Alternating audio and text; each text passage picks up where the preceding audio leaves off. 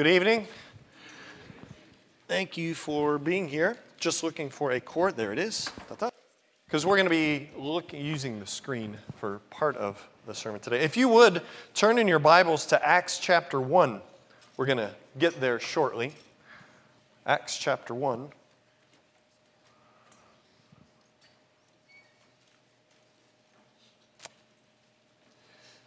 And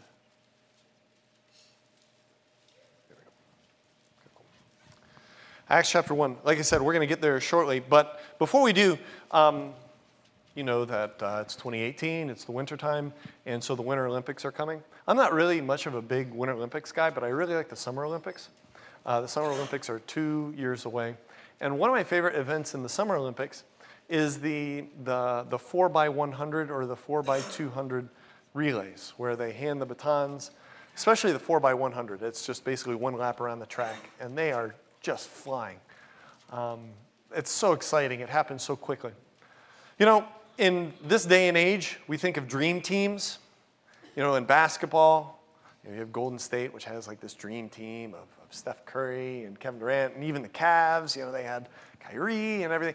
Could you imagine a track dream team? You know, I was thinking about this today, a track dream team. Like you'd have starting off in a 4x100 relay. There's 4 people, right? So the first one would be Carl Lewis.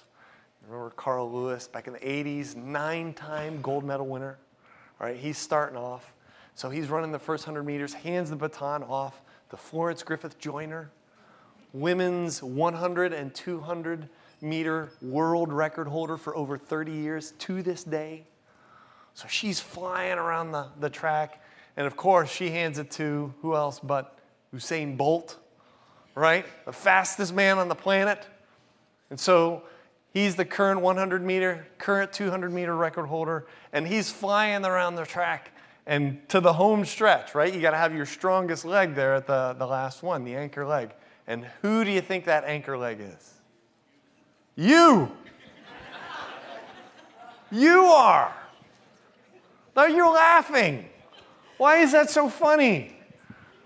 Now, I'm looking around in the audience. Most of us are able-bodied, you know, so I mean, and it's not a far distance, right? And just think, if they ran fast enough, they would get in far enough of a lead where all you would have to do is just hold on to the baton and get to the end. Just don't drop the baton, right? And if we'll get enough of a lead, the other 3 will, that's their strategy, you know, get enough of a lead, and then you can just hold on to that baton and just finish. Don't blow it, okay? So I don't know that I would think of a dream team with me at the anchor leg. Maybe me with a stopwatch, you know, that would be good. But it's a silly illustration and a silly point of comparison. But I'm guessing that this is probably the way the disciples felt in Acts 1 when the baton was being handed to them. Because there was very much a baton being handed to them. So let's start reading there to get some context. Acts chapter 1.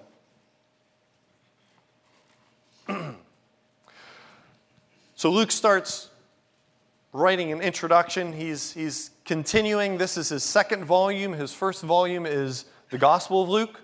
But now we have the Acts of the Apostles here. So it's his second volume. That first account I composed, Theophilus, about all that Jesus began to do and teach until the day when he was taken up to heaven after he had by the Holy Spirit given orders to the apostles whom he had chosen.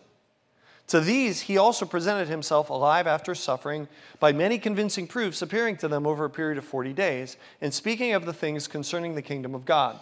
Gathering them together, he commanded them not to leave Jerusalem, but to wait for what the Father had promised, which, he said, you heard of from me, for John baptized with water, but now you'll be baptized with the Holy Spirit not many days from now.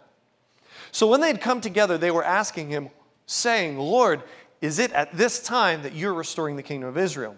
And he said to them, it is not for you to know times or epochs which the Father has fixed by his own authority, but you will receive power when the Holy Spirit has come upon you.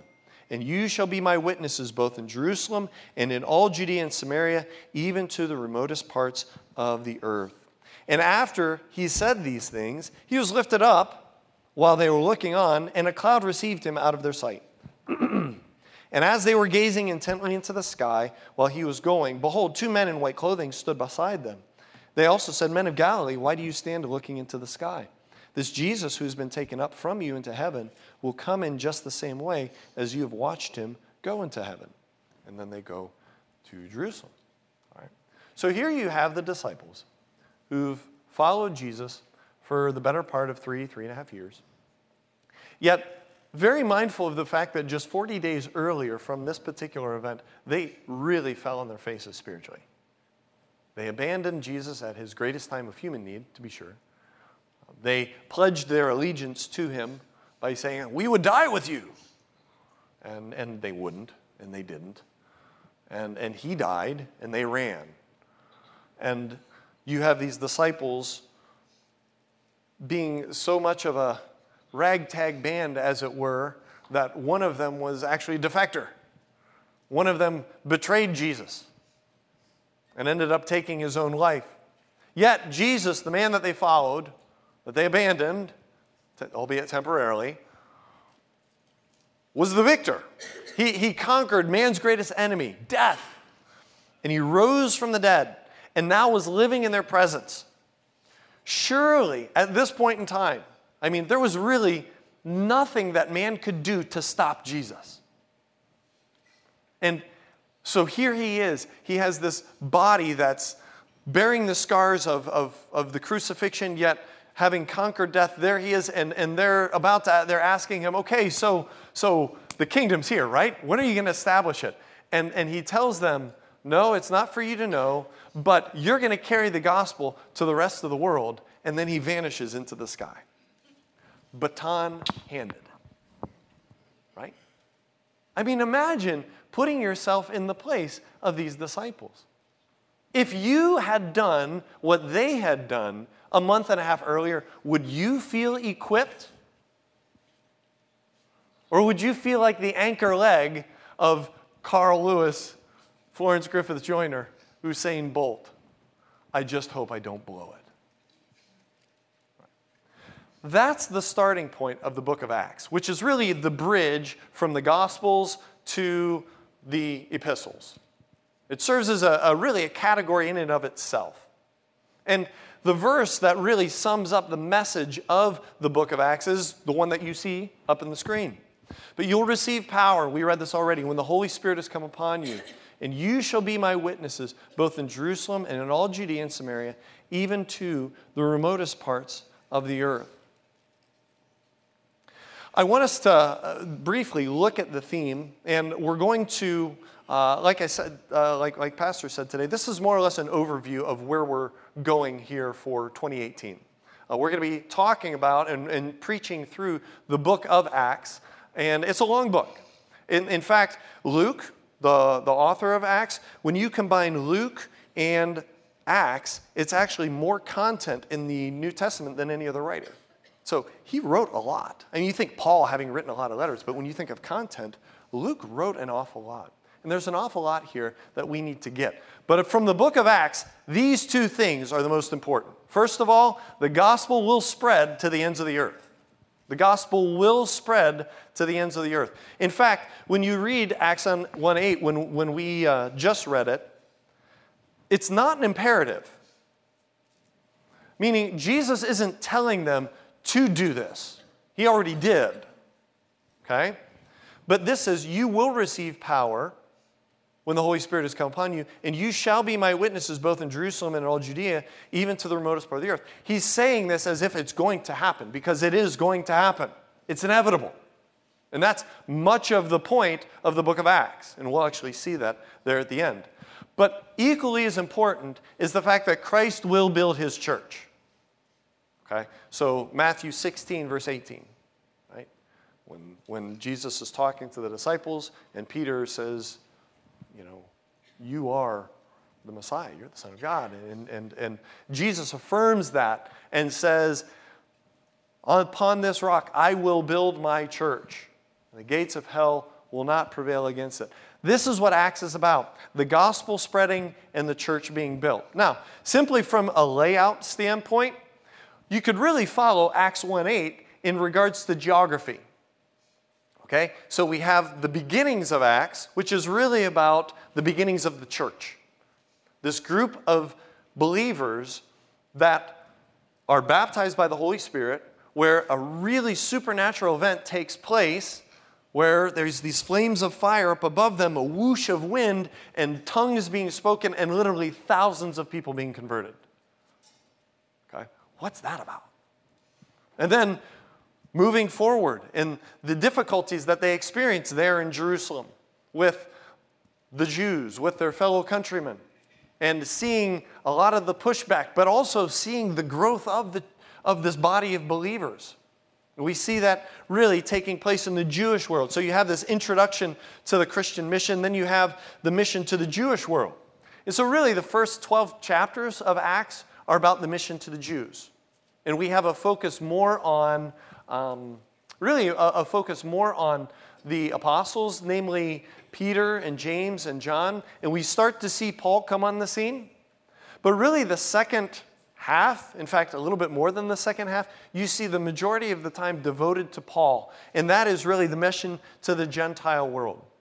Okay? And as we study through this book of Acts, we'll see that. So just briefly, I want us to go through part one, the Christian mission to the Jewish world. Now, before I go any further, it's important that as we look at the events of the book of Acts, that we see that these are not just individuals who are letting go and letting God. Okay? These aren't individuals who somehow received this supernatural power and then didn't invest their own efforts or their own energies into this. That there is an ongoing submission and obedience to God's word, and yet there's also things going on that are markedly different than what happens in our day and age. And the reason why I bring both of those things up is because as you go through the book of Acts, you see things that are going to be a one-for-one in our church age. But you're also going to see things that are markedly different. And so as we read through this book, it's helpful to describe the book as descriptive. Okay? Now the reason why I say that is because there's a difference between something describing and something prescribing. Okay, make sense? This book is a story. If you were to start in Acts 1:1 and you were to go all the way through 28:31, it has a storyline. And you can follow it pretty easily. It's a narrative. But as you follow this storyline, you see some pretty remarkable events. You see things that we do. You see things that we don't do. You see characters come up that decide they're only going to give a certain amount of money and they die because they weren't truthful about all the money they should have given, perhaps. We don't see that happening here at Grace Church of Mentor. We also see people being bitten by snakes and not being harmed. We see people walking by and their shadows falling over, handicapped individuals, and all of a sudden they're healed. And we also don't see that. But then we also see in this chapter a lot of preaching. In fact, we see 4 or 5 very long sermons that are heavily doctrinal. And we would think, yeah, that sounds an awful lot like what we do here. We see a lot of prayer in the book of Acts. A lot of prayer for wisdom, a lot of prayer for guidance. We'd say, yeah, that sounds an awful lot like what we do. We see a lot of interdependency within believers. We see church planting in the book of Acts. And these are things that, if you've been here for any amount of time, you've heard us use. So as we're reading through the book of Acts, we have to be careful not to take a situation and say, this is an exact one-for-one with what we do here at Grace Church, or here what we ought to do at Grace Church. Okay? The book of Acts is descriptive and not prescriptive. Does that make sense? Okay, because there's a really big difference between the two. How will we know when the book of Acts is talking about something that is prescriptive? Well, it will say as much there. This is what ought to be done. And then also we can use the rest of Scripture to say, okay, it supports it. For example, if you have something in the book of Acts and you have Paul speaking to that point in Acts later on in some of his letters, then we can say, yeah, it's a fair conclusion to say this should be prescribed here. But if we don't see that elsewhere, then we have to stand back and read it as if events that have happened. Okay? All right. So let's move our way or work our way through the book of Acts. First of all, starting in chapter 1 up to chapter 2 and verse 41, you have a period which is basically the introduction of the Christian mission. You have the birth of the church. You have Christians. You have individuals who are really they're finding their identity, and it's a matter of transition from what we would call the law to the period of grace, or we would just say the church. Chapter 2 is really the beginnings of the church, the event of Pentecost. And so at chapter 2 and roughly verse 42-ish, we're going to see the earliest days of the church at Jerusalem. Now, the reason why I break this book down in this way, and this isn't original to me. This is actually taking from an outline from a Bible commentator. His name's William Longnecker. The reason why we've broken it down this way is because there are these summary statements that occur throughout the book of Acts that I think are really helpful. They're summary in the sense that they look back at what's taken place and they describe what God has done through the lens of this theme that the gospel is going forward and that Christ is building his church. So if you want to follow on the verses on the screen, that's fine. If not, you can turn there to Acts chapter 6 and verse 7. Acts 6, we have this pattern of church life going on. We have deacons actually being chosen. And then at verse 7, it says, the word of God kept on spreading. And the number of disciples continued to increase greatly in Jerusalem, and a great many of the priests were becoming obedient to the faith. All right, so certainly a Jewish flavor here in Jerusalem. This is panel number 1. Number 2, there were critical events in the lives of 3 pivotal figures. These figures were Stephen, they were Saul, and they were Peter. And so in Acts chapter 9 in verse 31, you have this summary statement of what was taking place. Again, so the church throughout all Judea and Galilee and Samaria enjoyed peace, being built up, and going on in the fear of the Lord and in the comfort of the Holy Spirit, it continued to increase. All right? So, just as a review, you have Acts chapter 1, verse 8. You shall be witnesses to me in, what was the first place? Jerusalem, right? Then you have Judea and Samaria, right? So it goes from local outreach to more regional. You have Judea and Samaria in particular with these particular individuals. And then you have this greater area in Judea and Samaria, and Palestine and Syria. Acts chapter 12 and verse 24. As the word continues to go forward, you have this more Gentile influence. It's starting to grow. The gospel is starting to spread outside of Judaism or outside the Jewish nation into Gentile areas. And then in chapter 12 and verse 24, you have this statement, but the word of the Lord continued to grow and be multiplied. All right? So at this point now, you start to transition, or we start to see a transition from more of a Jewish-centered evangelism to more of a Gentile-centered evangelism. And in fact, there's many Bible commentators that view Acts as a treatise on defending the ministry to the Gentiles. Okay? Where, how is it that Jews who really have lived in and of themselves for hundreds of years, who've practiced their religion in and of themselves for hundreds of years, maybe even say maybe thousands of years, who've never evangelized. It's never been the responsibility of Jews to go out and tell people about Judaism. I mean, the exception, I think, maybe in the Old Testament might be Jonah, but his evangelistic message was, in 40 days you're going to die.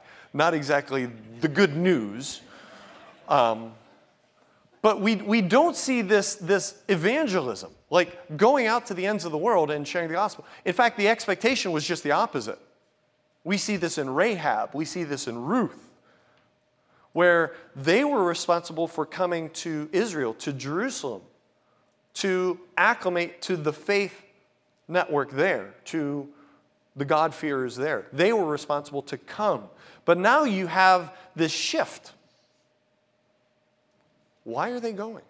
And so we see this ongoing, really, explanation of events as it's transpiring so that the readers, Theophilus being one of them, a magistrate most likely, being able to have his faith strengthened in what actually was going on. We'll talk a little bit about this in just a bit. So, part 2 of Acts. Man, we're flying through Acts. We'll cover it one night. The Christian missionary journey in chapter 12. This is Paul and his first missionary journey. And then included in this is the Jerusalem Council. It's interesting to see how when Paul had his missionary journeys, especially in his the first one, you see a pattern of him going to cities but then backtracking and maintaining the relationships that were built during that time. And again, we see this summary statement of what had taken place up to the point, Acts 16 and verse 5. So the churches were being strengthened in faith and were increasing in number daily. Souls were being saved. This next section, wide outreach through Paul's 2 missionary journeys from chapters 16 through 19:20. And again, a summary statement. So the word of the Lord was growing mightily and prevailing.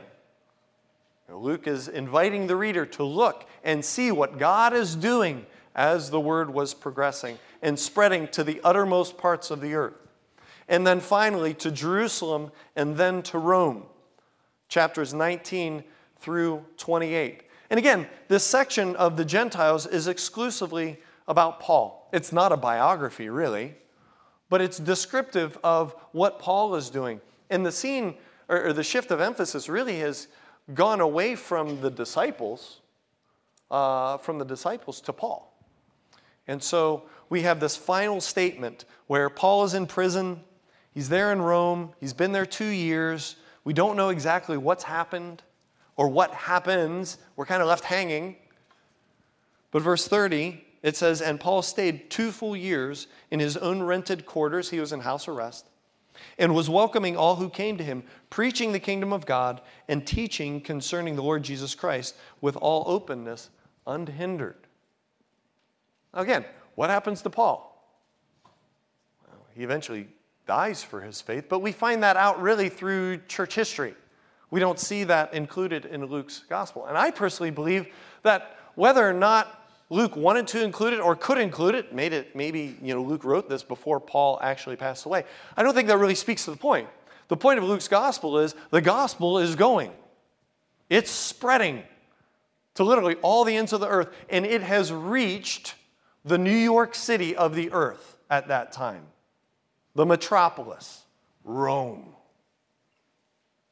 And Paul was going to stand before Caesar. He was going to be used by God to speak the gospel to very influential people. Okay. So that being said, it's good for us to go back and revisit the theme of Acts in light of this. In particular, that the gospel will spread to the ends of the earth. But let's qualify that. But not without difficulty. So we see the gospel being spread. We see the church enduring persecution from multiple groups, from Jewish leadership, from Jewish individuals. In fact, we could say from pre-Christians. I mean, who was the most famous pre-Christian to persecute the church? It's the one that most of Acts is about, ironically enough. We see persecution from Gentile individuals and then from the state itself. From the Gentile state. And underneath this as well, as we see the gospel spreading to the earth, but not without difficulty, it shouldn't surprise us that Israel's rejection of the gospel is the continuation of their history to the messengers of God. They were perpetually hard-hearted and rebellious. In fact, let's look there real quick. Because I think this is what Luke is trying to do in showing that the gospel, the message of salvation going to the Gentiles, really is not only prophesied in the Old Testament, but it's the natural consequence of the Jews hardening their hearts to the king. Verse 51, Stephen is saying here, you men who are stiff-necked and uncircumcised in heart and ears are always resisting the Holy Spirit. You're doing just, this is key, you are doing just as your fathers did. Which one of the prophets did your fathers not persecute? They killed those who had previously announced the coming of the righteous one, whose betrayers and murderers you have now become. You who received the law as ordained by angels, and yet you did not keep it. A biting criticism of these who, of all people, should have been able to recognize the Messiah. But lest we forget that the gospel is for all, chapter 8 and verse 1, Saul was in hearty agreement with putting him to death. So, yes, the gospel is going forward. Yes, it would face obstacles. It would reach the ends of the earth certainly with difficulty, but it would save the most unlikely of individuals, at least from a human standpoint. What a blessing that is. And then secondly, Christ will build his church. I just put a slight qualifier here, but not without bumps in the road. Okay? What do we mean by that? Well, the availability of new revelation, I use a technical term here, the diaspora. This is basically those Jews that had been scattered throughout the Palestine area. So it's not like all of the Jews of the region lived there in Jerusalem. They were scattered throughout all over. Okay? The availability of new revelation to the diaspora was not simultaneous, nor was it immediately understood. This is really a unique feature of the book of Acts, in that those who are the leaders of the new church are still figuring things out. Let's look at Acts chapter 10. We'll see how this plays.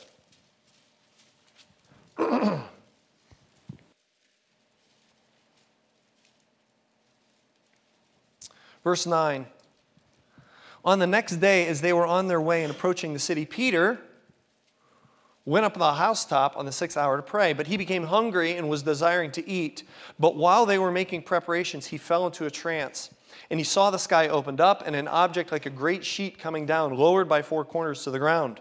And there were in it all kinds of four-footed animals and crawling creatures of the earth and birds of the air. A voice came to him, "Get up, Peter, kill and eat." But Peter says, "By no means, Lord, for I have never eaten anything unholy and unclean." Again, a voice came to him a second time. "What God has cleansed, no longer consider unholy." This happened 3 times, and immediately the object was taken up into the sky. Look at verse 17. Now, while Peter was greatly perplexed in mind as to what the vision which he had seen might be, behold, the men who had been sent by Cornelius, who's a Gentile, having asked directions for Simon's house, appeared at the gate. Am I that raspy? Sorry. I appreciate it. So basically the point is this. Even Peter, a leader in the church, is figuring things out. To be sure, these are men indwelt by the Holy Spirit. To be sure, they were studying the Word night and day. But they didn't have the luxury of having all 66 books of the canon available to them. And I think at times when we study and we think about those people in the church, we kind of think back to their understanding as if it is as clear as ours. And so this is really helpful to understand, especially through the lens of what we would call progressive revelation.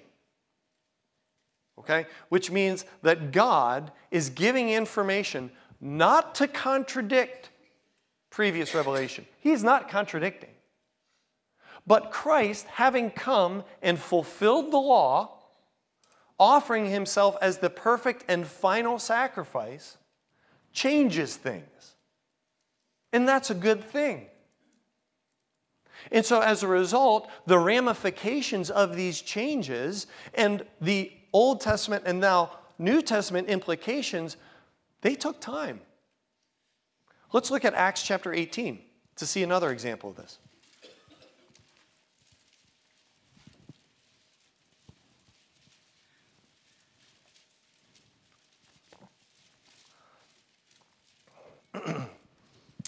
Verse 24. Now a Jew named Apollos, an Alexandrian by birth, an eloquent man, came to Ephesus, and he was mighty in the Scriptures. So clearly not a novice, not a new convert. This man had been instructed in the way of the Lord, and being fervent in spirit, he was speaking and teaching accurately the things concerning Jesus, being acquainted only with the baptism of John. And he began to speak out boldly in the synagogue. But when Priscilla and Aquila heard him, they took him aside and explained to him the way of God more accurately. That's noteworthy, especially in the context of how we see things playing out in Acts and understanding this as a descriptive book. Okay? So Christ will build his church, but there's slow growth. Jewish authorities also actively suppressed gospel teaching and understandably held powerful influence throughout the diaspora. So plop yourselves in these individual shoes or sandals or whatever footwear they had. Okay? So you have these apostles, followers of Jesus Christ, teaching the gospel of Jesus Christ, and then them going to synagogue, which they've done, and their parents have done, and their grandparents and great-grandparents have done for years.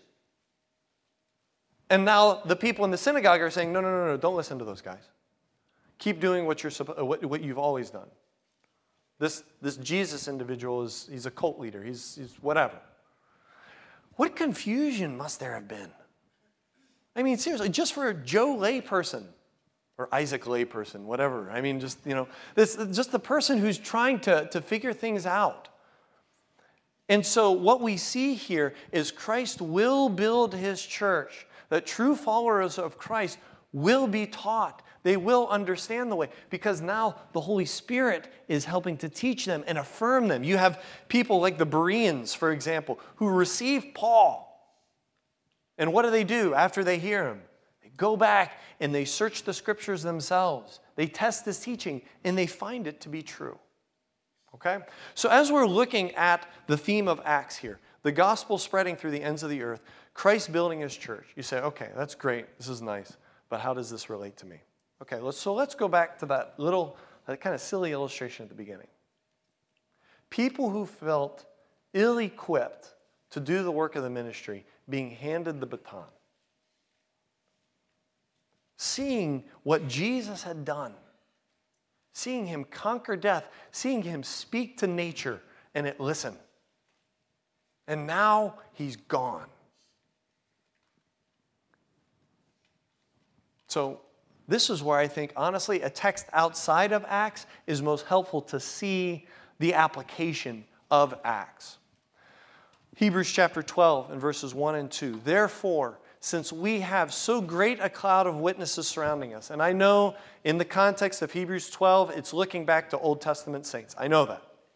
So you have these Hebrews, you have these individuals looking at Old Testament saints and their example, but they're also being handed a baton. They're seeing this great cloud of witnesses. Let us lay aside every encumbrance and the sin which so easily entangles us, and let us run with endurance the race that is set before us. What's the race set before us? That we have a part in God's plan for this age, namely for the gospel to go forward and for the church to be built. We have a part in that plan. Let us take our eyes off of the things that entangle. Let us remove the sins and even the non-sins that trip us up and distract us. And let's fix our eyes on Jesus, the author and perfecter of our faith, who for the joy set before him endured the cross, despising the shame, and has sat down at the right hand of the throne of God. So if the author and perfecter of our faith experienced difficulty, then certainly we can expect the same. And in fact, the next verse here in Hebrews chapter 12:3, consider this so that you don't lose heart, so that you don't give up. Because when we read the book of Acts and we see some grandiose things, and then we see some normal things, and then we look at our lives and we look at this thing that we're doing in church, I mean, it can seem less significant than what's going on in here. It can seem normal, it can seem kind of mundane. But can I tell you that we haven't been handed a baton simply so that we just won't blow it? Like, all right, protect this. Don't mess it up. That's not what we've been called to do. No, if you're in Christ, you've been called to run this race that God has seen fit, not because of your intrinsic righteousness, not because of the virtue of coming to church on a Super Bowl Sunday, not because of anything like that, but because in His good plan, because of His sovereignty, what we heard this morning, He wants you to run this race. He wants you to persevere in difficulty. He wants you to have the impact with those unbelievers in your lives or the believers in your lives so that you might bring God glory and they might be built up or even brought to Christ. That's significance. This is why we're here on earth. This is what we're doing. We're not just simply wasting our time. We're not just reading a book that's 2,000 years old and getting smarter. You know, people are dying and going to hell today. You know, so where do we play in with all that? And you know what? It might just be one person that we make a dent in their lives for. Just one. But isn't that a life well lived? And isn't that how Christ builds His church? That's what this is about. I think when our eyes are in Scriptures, when our eyes are in Christ, that becomes enough. It's when our eyes can look out and when we can become distracted, when it becomes just kind of mundane and boring. And it becomes the ho-hum of life, the necessary, and we wouldn't call it evil, but the necessary evil of being the Christian. And you know, to see souls saved, to see souls grow and study the Word, and to see them persevere in the midst of difficulties and to come alongside them, what a blessing that is. That's why we're studying the book of Acts, because it's part of God's Word. And we look forward to see our church history.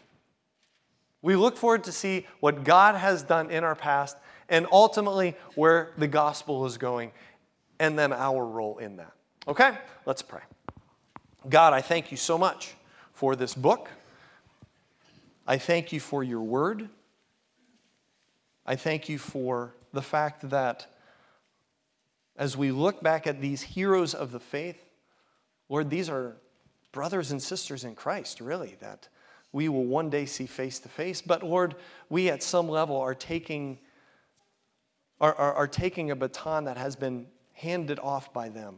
And Lord, we don't know how long the race is going to last. We don't know how long you're going to have us run it. And we don't know really what kind of race we're going to run.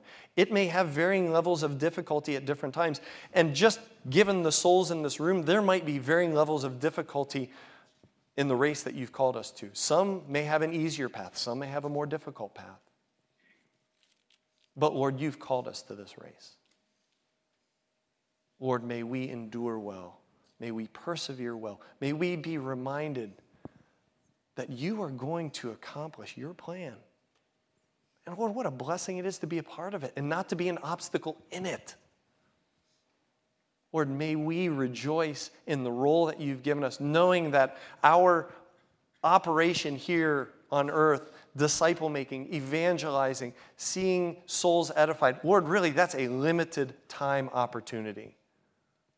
We have one shot at this life, one shot to make it worth the most. May we invest in what the church invests in, what you designed the church to invest in. Lord, we love you. We thank you in Christ's name. Amen.